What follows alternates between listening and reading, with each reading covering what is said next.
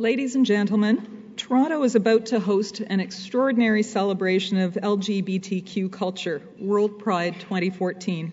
From June 20th to June 29th, the city will be transformed. Celebrants will flock to Toronto from all over the world to participate in a series of events, including parades, a human rights conference, street fests, concerts, art exhibits, films, and award presentations. Toronto is the first North American city selected to host WorldPride. This makes me very proud. It speaks to our city's reputation for tolerance, compassion, and diversity. It also speaks to the vision, determination, and initiative of several people who worked hard to bring WorldPride to Toronto, some of whom are with us today to discuss what WorldPride 2014 will mean for our city. Our panel includes serving as moderator, Councillor Kristen Wong-Tam, City Councillor for Toronto Centre Rosedale. Kristen is my City Councillor and will be hearing from me later today about a little tree problem on my property.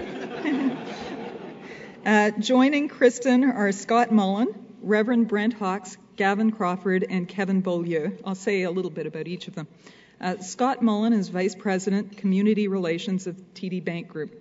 In that capacity, he's responsible for TD's community giving and sponsorships and for its corporate social responsibility agenda and programs in the U.S. and Canada. He's also actively involved in TD's diversity agenda and has been honored with a particularly Empire Club compatible award for his efforts in support of diversity in Canada, the Queen Elizabeth II Diamond Jubilee Award. I love that, Scott. Congratulations. Reverend Brent Hawkes is the senior pastor at the Metropolitan Community Church of Toronto, where, since 1977, he has been proving that you can be both gay and Christian. He's received numerous awards for his work in advancing human rights, including an Order of Canada. One particularly remarkable fact on his biography is that he officiated at the first legal marriage of a gay or lesbian couple in the history of the world. He then mounted and won a legal fight to force the province to recognize the marriage. What an accomplishment. Congratulations, sir.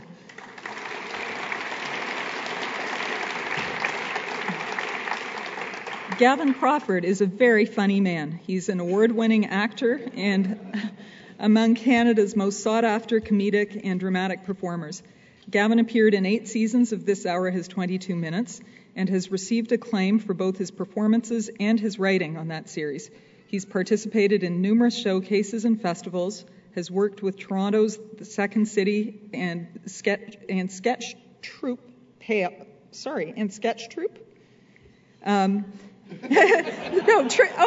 the sketch troupe Pale by Comparison. Did I get that right? Thank you. Okay, I'm sorry. I couldn't believe my eyes. And he's recently produced several one-man shows. Most recently, he co-created, co-wrote, and starred in Gavin Crawford's Wild West, a series pilot broadcast on CBC. Congratulations. Last, but certainly not least, Kevin Beaulieu is the Executive Director of Pride Toronto and WorldPride 2014. Under Kevin's leadership, Pride Toronto has made a huge difference in our city. Each year, it draws over 1 million attendees. In 2013, it had an economic impact of $287 million. That's dollars. And not to mention the inspiration and hope that it provides to its many participants. Each of our panelists has a unique perspective on today's topic. What will WorldPride mean to Toronto? Please join me in welcoming them to the Empire Club of Canada.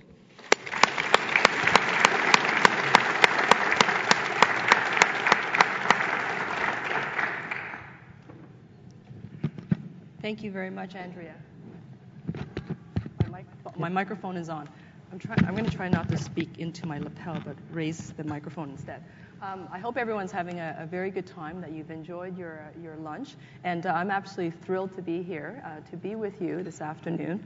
We have a very exciting discussion ahead, and of course you're all here to listen and also to, I think, reflect on what does WorldPride mean to the City of Toronto. And of course it's a real honor for the City of Toronto to be the host city, the first time that this national, international, global, phenomenal event called WorldPride is actually going to take place in a North American context. And the best person to start us off in this discussion, I think, is Kevin Beaulieu, who was one of the driving force of WorldPride. And I know, Kevin, your work plate is super full, but I'm just going to ask you to do a little bit of work and get us off of this discussion. And in your opinion, what is the importance of WorldPride and the history of Pride Toronto and how we actually got to host this fantastic international event?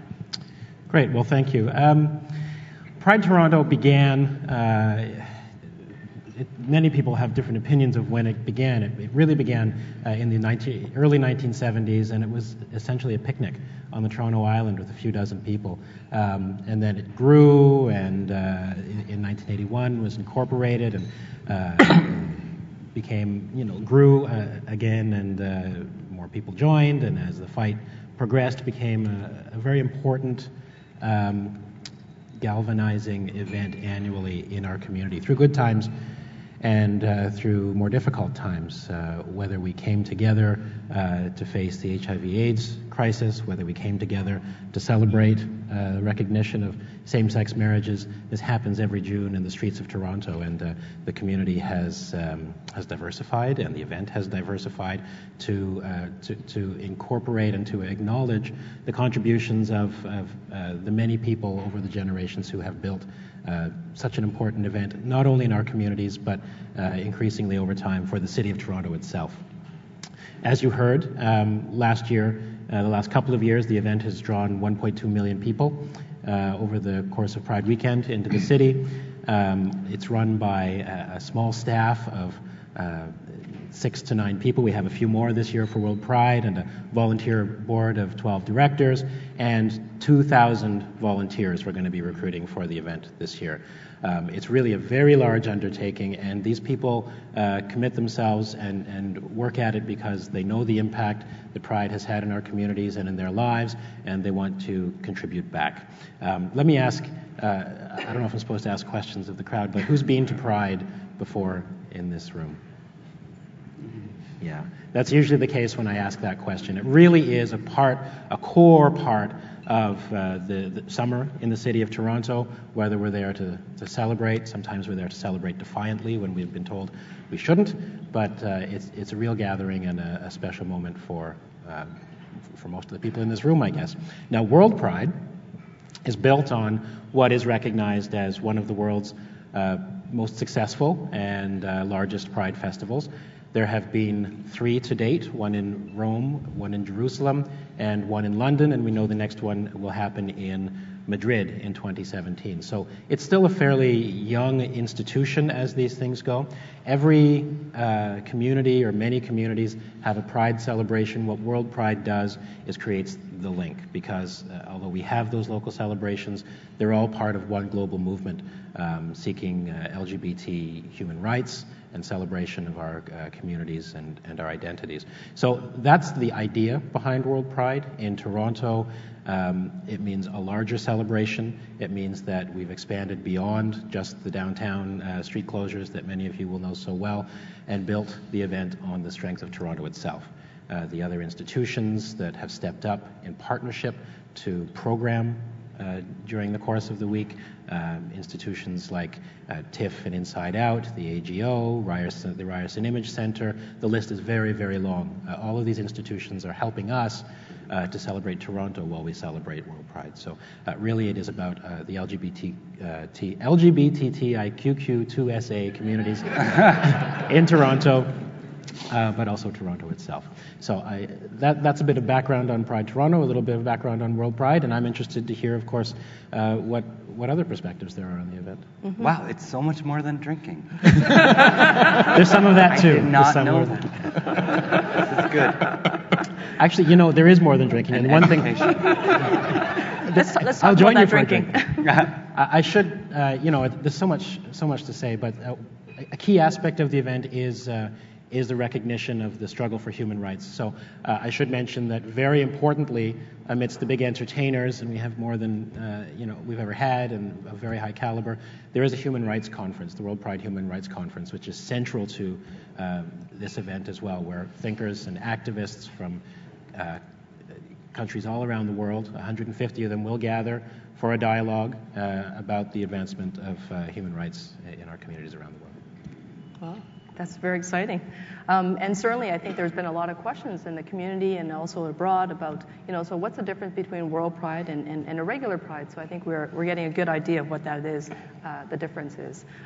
So most recently at the City of Toronto, we announced that we'd like to host a big grand Pride wedding. We thought we could recruit up to 200 LGBTQ couples to get married. We wanted the city to open up Casa Loma as an elegant facility to allow couples who may be coming and traveling from places who are not permitted to marry. And so I'm actually thrilled to be sitting here with Reverend Hawks, because not only is he the first person to ever officiate an LGBT wedding, I know that he did so wearing a bulletproof vest.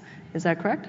Yep. Yeah. So, and today he's not wearing a bulletproof vest because times have changed considerably. But when we look at, the movement of LGBTQ equality and two-spirit equality, when we think about the symbolism of what that means when that rainbow banner flies, and then we think about the substance behind the partying, which of course is very important, a lot of drinking, a lot of dancing, a lot of partying, how do we reconcile all of that in a global context where there are many countries where if you are lesbian and gay, you're still largely persecuted, prosecuted, put into grave physical, psychological danger?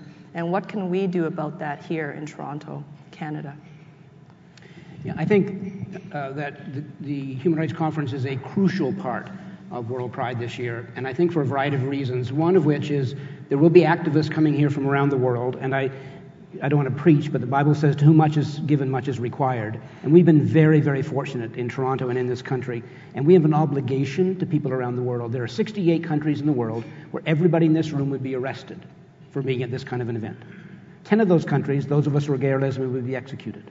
And so we have a responsibility for those folks. And some of those folks are coming from very dangerous parts around the world for this conference. And this is a great opportunity for us to learn from them and also to share our perspective, the things that we've tried, worked, not worked, etc. And I think as Toronto, particularly, the most international city in the world, according to the United Nations, as we play a role, an appropriate role, a helpful role internationally, this is a great chance for us to learn and to build those kinds of relationships. So I'm very excited about the Human Rights Conference, and I'm really pleased that Pride Toronto has moved beyond the usual party, which I think is important, absolutely important, because we need to celebrate our successes. Some of us have some bruises from the past struggles, and some of us have been around long enough. We've seen some of the changes over the years. And so to be able to celebrate those changes is a great thing, but we also have to remember that the job is not done, particularly here in Canada, until we get transgender rights passed by the Senate. Then we still have big pieces of our work yet to do. But WorldPride will be another chance to motivate us, to get us moving forward on some of these issues. And if there was one message that you would leave the audience in terms of an individual capacity, something that they can do individually, what would that be? Well, for some, I would say give money.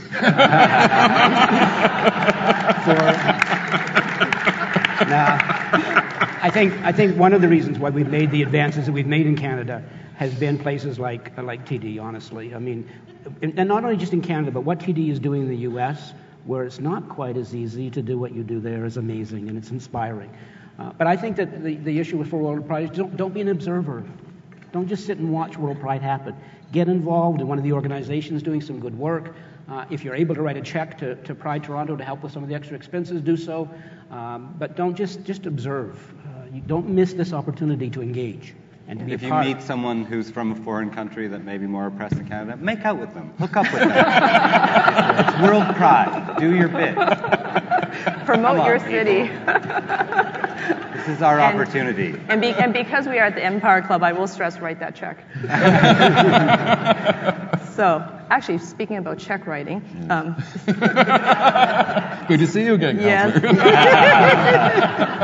I'm often at his door going, hey, I've got a great project. It involves art and community. But, Scott Mullen, his reputation in the corporate sector, I think for many of us in the LGBT community, I think it's actually quite extraordinary to sort of see one person's head and face and name constantly float to the top, and I can only imagine the pressures that this man faces because he's so well known for reaching out and supporting our community in the way that he does on behalf of the TD Bank. And so oftentimes Pride itself is sometimes criticized for being overly corporatized. Perhaps there's just a bit too much of the TD green logo everywhere, but at the same time, we want the corporate participation. So here's a fellow who actually balances the two. How do you do it? Well, I think it's interesting to go back a bit for us. I mean, I find it incredible that we're having this discussion at the Empire Club, which shows quite a bit of the progress that's happened. I mean, we started sponsoring Pride in Toronto 10 years ago, which doesn't sound, for many of us, certainly for you and I, it doesn't sound like that long ago. But 10 years ago, our motivation actually in sponsoring Pride was, believe it or not, to send a message internally within the bank. We were at the stage of trying to develop a broad-based diversity agenda at TD, covering lots of groups, and the LGBTQ community was part of that. And we were having a very difficult time trying to create an employee network or to get employees engaged. So we decided that the way of sending a signal internally was to do something fairly bold externally. So that's always been a very important part for us of this agenda, is how do we demonstrate to the community our strong support, but also how do we support our employee base and the 70,000 employees across North America, a very large company. So I think, from a corporate perspective, there are multiple motivations. It's not just about having your logo at an event externally. It really is genuinely about demonstrating support for the community. Mm-hmm. Does that mean those logos are coming down? No, they'll be discreet. And I think some of us would advocate for more logos, not less, that we would like to see more corporations step up and follow that lead, because frankly, it is corporate power, both financially, but also influence-wise. The corporations are able to do more to influence government policy than some of our activist organizations that are very poorly funded are able to do. And so I think it's a great thing for more corporations to be involved, and I want to see green and other colors there prominently. And I also want to encourage those corporations, as they donate money, to also then, let's keep talking about the next step in terms of influencing. I don't know how many countries around the world TD is in it now, but what you're doing in the U.S. is powerful. What we could get other agencies to do in other parts of the world could also advance the agenda. So, I was just in Philadelphia for the Equality Forum to invite them to WorldPride late last week, and TD was recognized there by the Equality Forum in a state where they're struggling with the same-sex marriage recognition issue right now. And there was the person, just by coincidence, the person who handed over the award was from Toronto, and he just beamed with pride, to know that TD, corporation associated with his hometown, was being recognized for its work abroad as well. So it is very important. So there you have it. The official position from the gays of Toronto is there's a big bowl of logo soup. Jump right in. I know there are some corporate bigwigs here. So we go from talking about the corporate contributions to Pride, and let's talk about starving artists and the arts and cultural sector that is so embedded into the urban and cultural fabric of Pride. Because we can't really talk about Pride without looking at the cultural contributions of LGBT artists and performers. So I think this is probably a perfect place for Gavin. You've watched this event as an out gay man, and what do you think? Well, I think, in terms of WorldPride, it's great in a way that just the expansion. I know, I'm usually doing Pride shows or things, but it's kind of usually kept sort of in and around the village and stuff. And it seems this year there's a lot of places that are really expanding. They're having Pride events. They're hiring local artists to do things during WorldPride. I'm plugging myself. Sharon Matthews and I are doing a show, but we're doing it at Buddy's, but we're also doing it at Second City, because Second City, I'm a Second City guy, but they contacted me and said, we're doing, we want to do Pride program. We want it to widen out, which is really, I think, important artistically for the city. And it's a chance, for our artists to show what we can do to, people from all around the world. And then sort of international spotlight going on Toronto for a more positive reason than the He Who Shall Not Be Named show, is a good. That's very good. Let's refocus our international reputation a little bit on something more positive. Keep going. No, but I mean, I think in terms of that, and Canada, it's a strange country for me artistically sometimes because a lot of times we think we're done. Like we think we think like, oh, being gay, it's okay in Canada. So Canada's good. We're good. But I mean, you look at like our television and stuff, like there's not a huge gay representation on our screens, at Canadian screens. There's not lead characters that are gay in shows, at Canadian shows. Like where are they? They're not. America's actually ahead of us in terms of that level of representation. So we have a little bit of work to do, and it's wrong of us to think like it's done. And I like, especially with the Human Rights Conference and something like that, having that focus on that globally there's places that are very oppressive. It does also call into attention, like, A, how far we've come, but also how far we can kind of still go. So that helps. I don't know if that's really about the arts. Well, no, I think it is. It's also about representation. So when we talk about, when I speak with Canadian artists, oftentimes we talk about CanCon. Do we have enough Canadian content here? So the question, to not put Pride under too much of a microscope, but here's the question: do we have enough Canadian artists performing at our Canadian culturally produced events? And with Pride, put another lens over that, do we have enough LGBTQ artists, maybe some of the emerging artists? Are they represented at our festival? Because this is all publicly funded. So if there's an opportunity, do we not hire people from Canada, promote Canadian artists? Before Kevin defends. I think that you go ahead. No, I mean we do. There's a certain point. It's a very tough call because we, as Canadian populace, have learned not to get overjoyed by our Canadian artists. We just don't. We're just more happy if Cyndi Lauper comes. It's just the way of the world. Like it's a bigger behemoth. You know what I mean? Like, great, Jan Arden's coming. That's good. Cyndi Lauper's coming. I'm getting a ticket. That's just the way our media. Like we just do that. We're a small population, and I think there are. I work at Buddy's a lot, and I like what Brendan's doing a lot. But if you look at the Pride programming, that even just the World Pride programming that Buddy's done, they're really they have some international artists coming in, but they really do focus on promoting the Canadian artists. And I don't know, I haven't looked at the entertainment schedule. I know there's some big announcements coming up. I hope two of those are Canadian, but maybe they're not. Can we get a sneak preview from Kevin Beaulieu? Sure. So actually, I'm glad you asked the question because it's in the nature of headliners to get most of the attention in a festival, and that certainly happens. So, I see that there are people joining us from OLG who have helped us to bring some Canadian talent to the festival. Our main headliner for the closing ceremony is, in fact, Tegan and Sarah. For the openings, actually in this room for the World Pride Gala, Katie Lang will be the performer in this room. But it's not necessarily well known that in addition to these headliners, and Melissa Etheridge is a visiting international artist for the opening ceremony, and you've talked about Buddies. It is World Pride. We want a world lens on some of the talent too, so we are co-producing with 3 of Toronto's theatres, including Buddies and Obsidian and IFTI. A Ugandan playwright is coming to do a staged reading of a play, and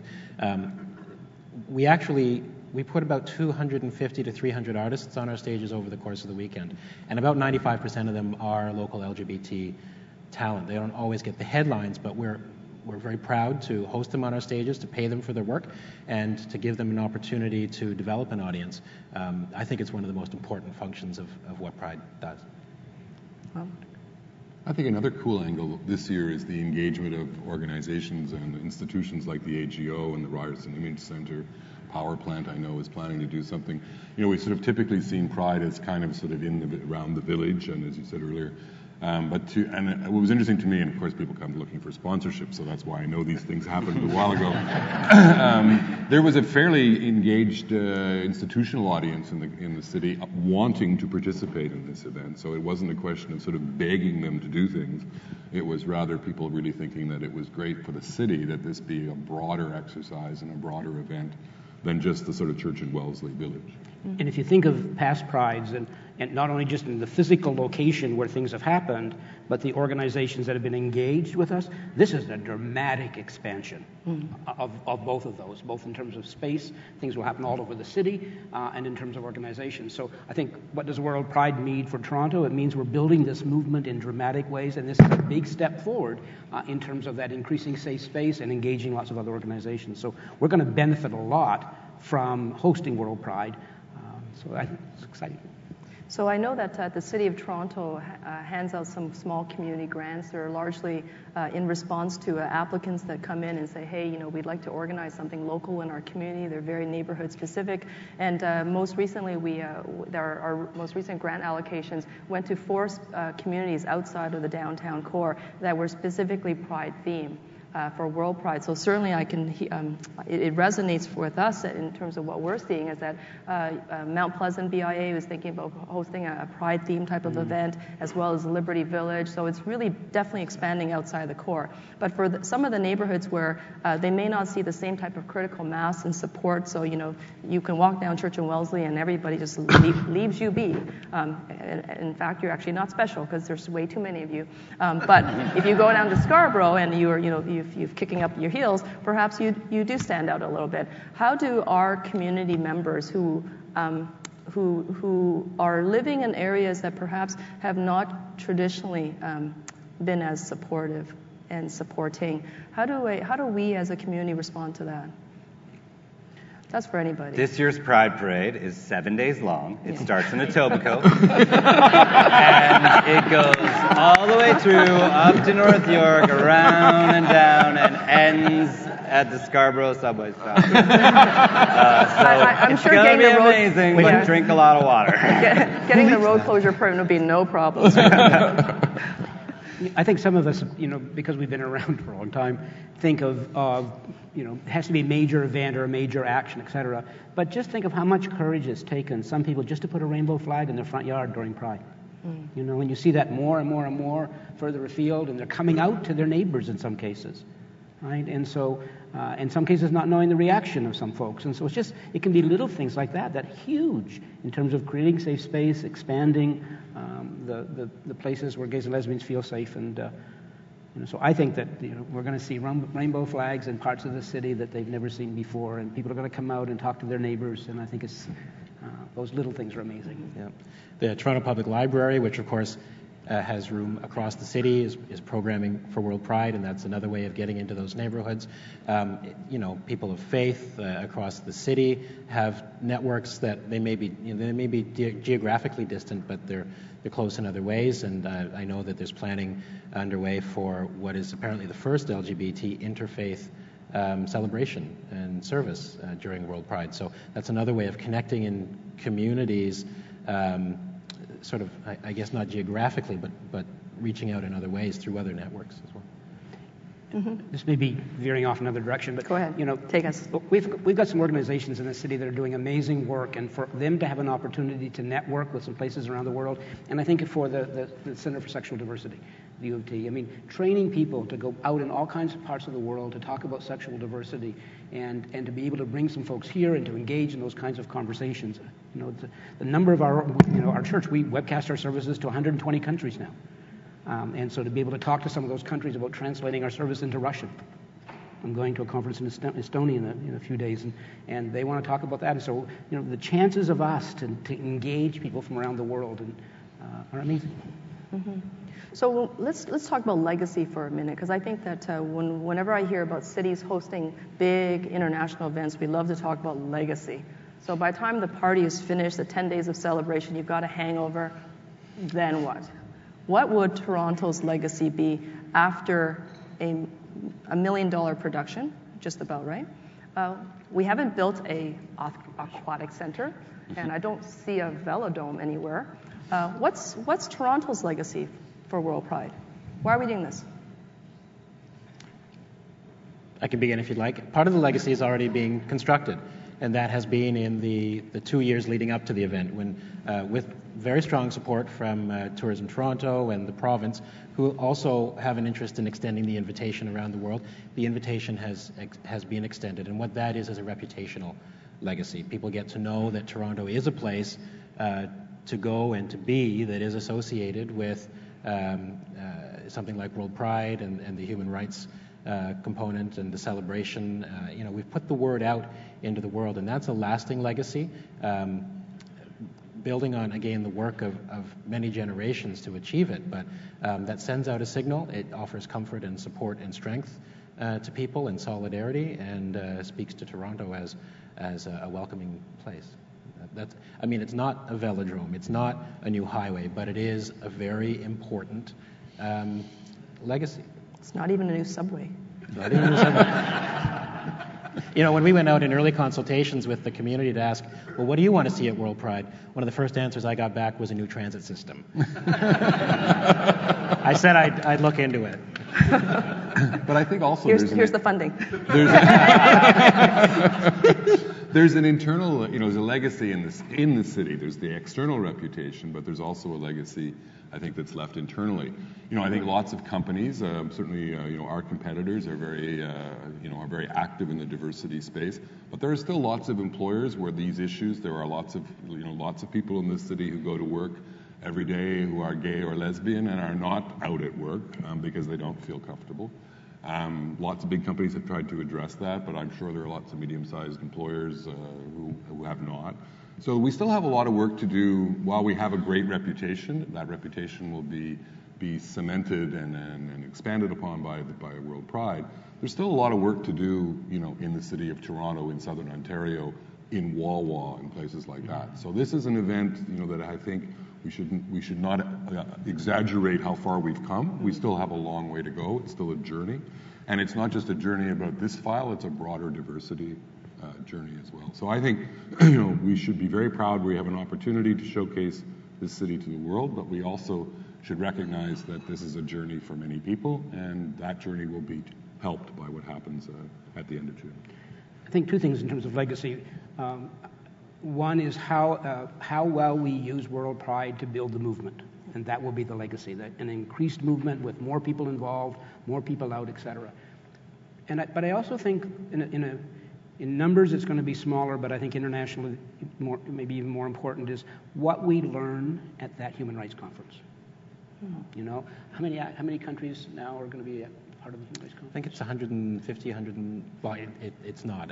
Number of countries, I'm not sure. It's about 150, 170 people. It's 60 or 80. Including the former Prime Minister of Iceland, I understand. Former Prime Minister of Iceland. She and her wife are both attending. Russia. So people from Uganda, Russia, et cetera, are coming, and what we learn at that conference about how we can appropriately be helpful, I think will be a huge legacy issue over the long haul. And number two? Number one was the building the movement here, and number two was what we learned at the conference. Sorry, I was paying attention. That's okay. It comes with sermons. You have 3 points and 4 sub-points and 8 sub-points, and trying to squeeze it all in. I was counting. I thought I missed one. WorldPride itself will be a legacy too, because it is, again, it's only the 4th one, and what we're hoping is that this will be remembered as the WorldPride where it really happened, it really came together, it really became that galvanizing moment that we were able to hand off to the next city. So our name will always be attached to that. Because the last one was not so successful in London. Arguably, right. Yeah. So the brand itself is not as popular or is not as commonly known as the Olympics. What happened in London, and what do we need to avoid so it doesn't happen in Toronto?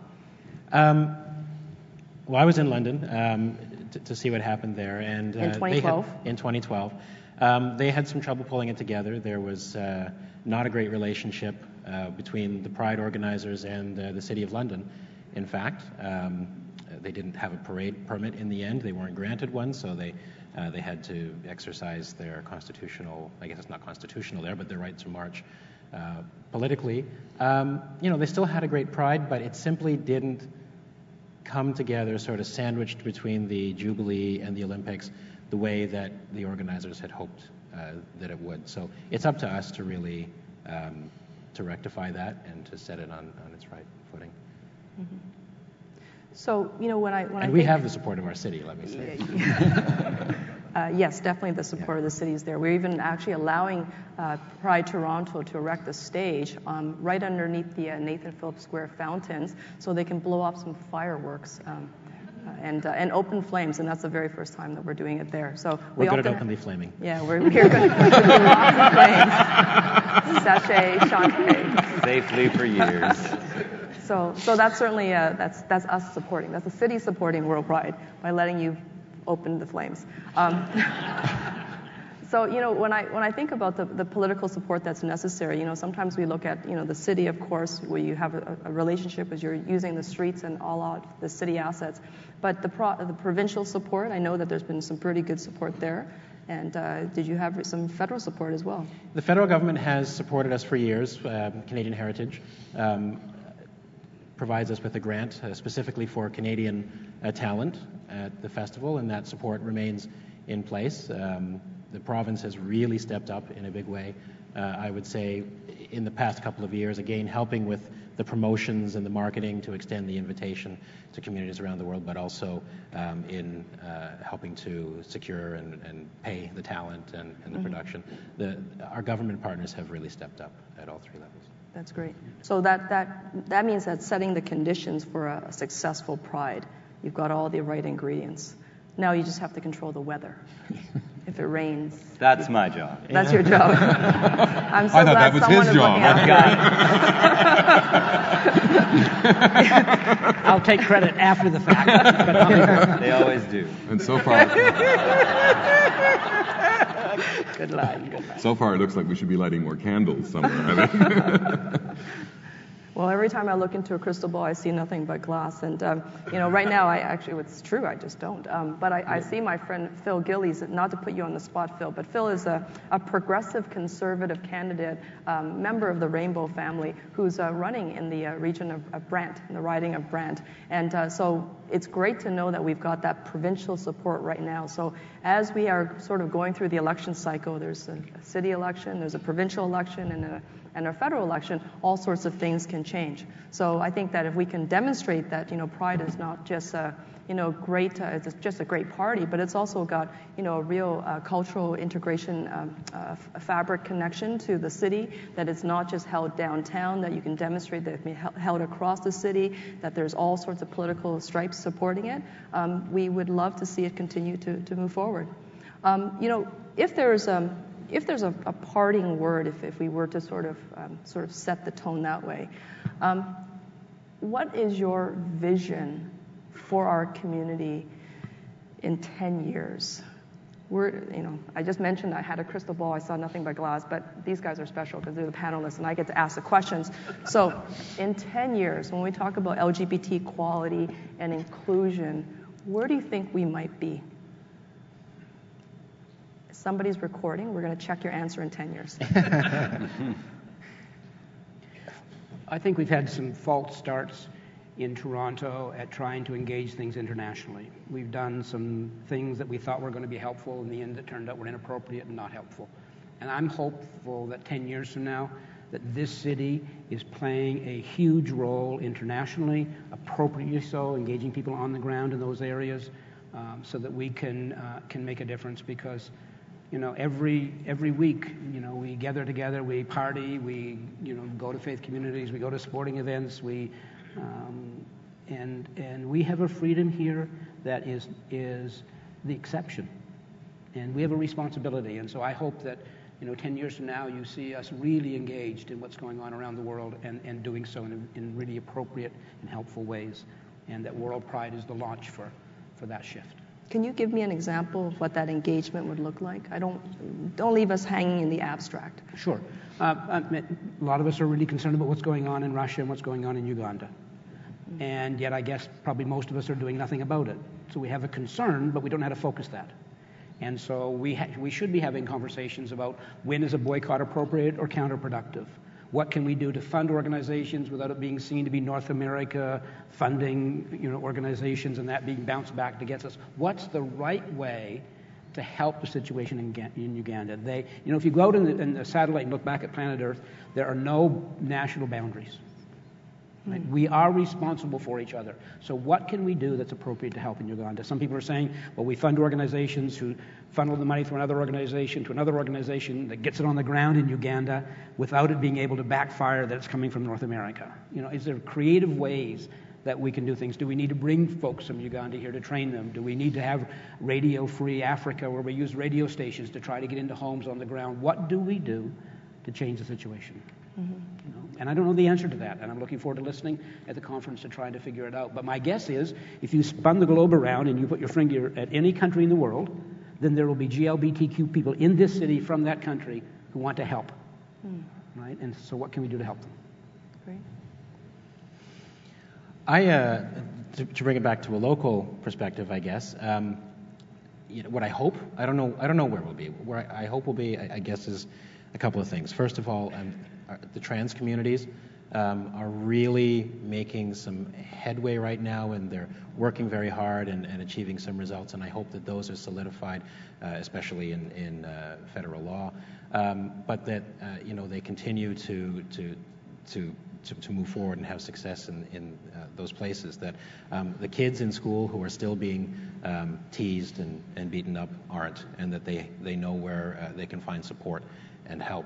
I also, as we gain acceptance in mainstream society here, I hope we don't lose the cultural bonds that we've built. I think there's a great risk that we'll become comfortable, and that events like this will be fewer and further between. And I hope Pride will play a continuing role in bringing us together regularly, because as far as I'm concerned, our social and our political strength has always been grounded in the social aspect of what we do and who we are. Out of the bars and into the streets doesn't happen if you're not in the bars in the first place, right? So I hope we find a way, and maybe this is a good segue over to No, I think together. I know what you mean. That's it's kind of my wish too. 10 years from now, I sort of wish that we all look as good as we do right now. But also, I think, Pride in 10 years, for me, I would hope that, we're still having maybe less battles to fight, but I hope that we're still having a big celebration. But what I hope that is a celebration of not only solidarity, but also a huge celebration of diversity. Diversity not only just with the community, but diversity within the community. The married people, the non-monogamous people, every kind of people, that we're all coming together. We're not fighting against each other. That 10 years from now, we've managed to come to some kind of collective agreement that people are valuable regardless, and that's what we celebrate. The glass is half full, and I see that you keep filling it. It's fantastic. So I think the internal or the domestic agenda is as important as the international. And I think we sometimes, again, I just go back to that. We still have debates about gay-straight alliances at schools. We still have, lots of bullying issues. I would hope that we would be celebrating more the status of the success of the community, and be less worried about the fact we need to protest. I suspect we won't have gotten as far as that, and I hope we keep our eye on the ball on sort of things that are going on at home and abroad. And so, with respect to, were you going to add something? No. It would be your way, though, at the end. So with respect to our audience, the Empire Club, and this is the second or third time I've been to the Empire Club. Every single time it's somehow associated to a head table. But I think that the fact that we're here at the Empire Club and the Empire Club is hosting us, that is a reason to celebrate. So it's just another sort of incremental step to where we need to go. Thank you very much to the Empire Club. Thank you.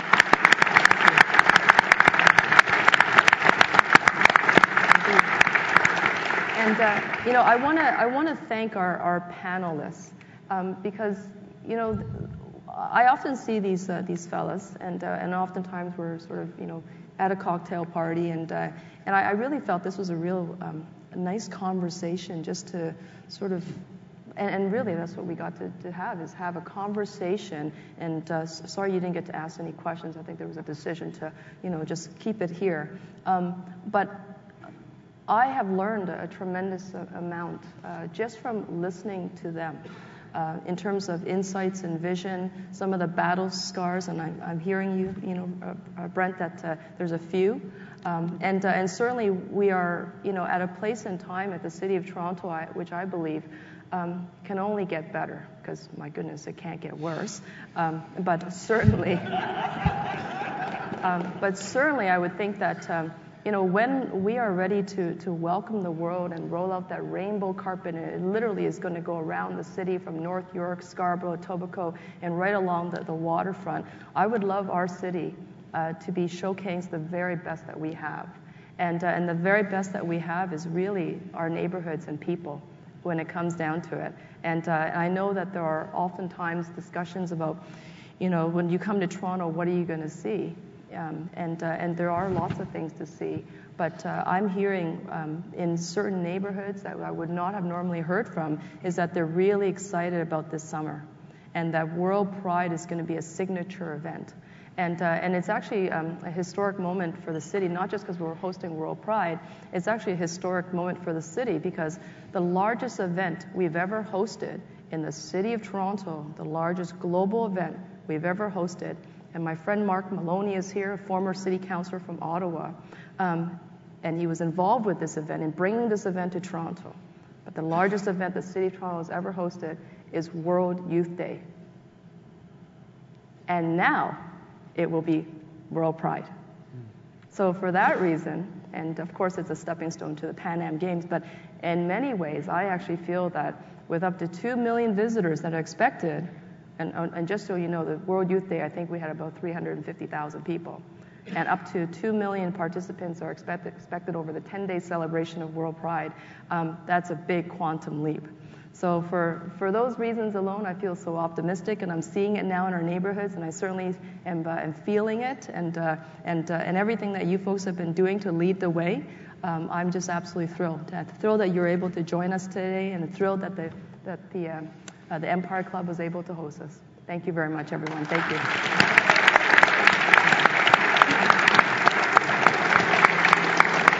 Thank you. That was wonderful. I was tempted to put on my TELUS necktie, but I thought that might be overdoing the corporate logos for today.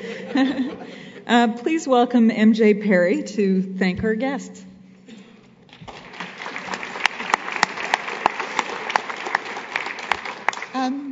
Human beings are strange. We like to say that we like to be just, but oftentimes we pick our justice issues by what interests us as individuals or what affects us as individuals, and we don't look beyond. One of the things that I have learned today, and I think many of us have from you wonderful people, is that in doing justice, even if it doesn't affect me directly, it's going to affect me some way. We benefit with humor, with learning from one another, with financial increase in our businesses. We benefit in so many ways by doing justice and being just.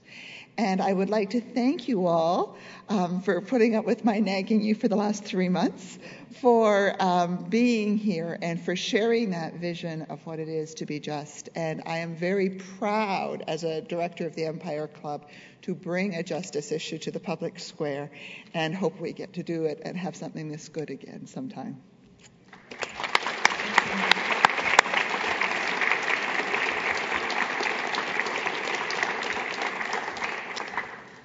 I'd like to extend a few final thanks before you all head on your way. Thank you to the Canadian Lesbian and Gay Archives for sponsoring our VIP reception today, and to Mr. Discount for sponsoring our student table today.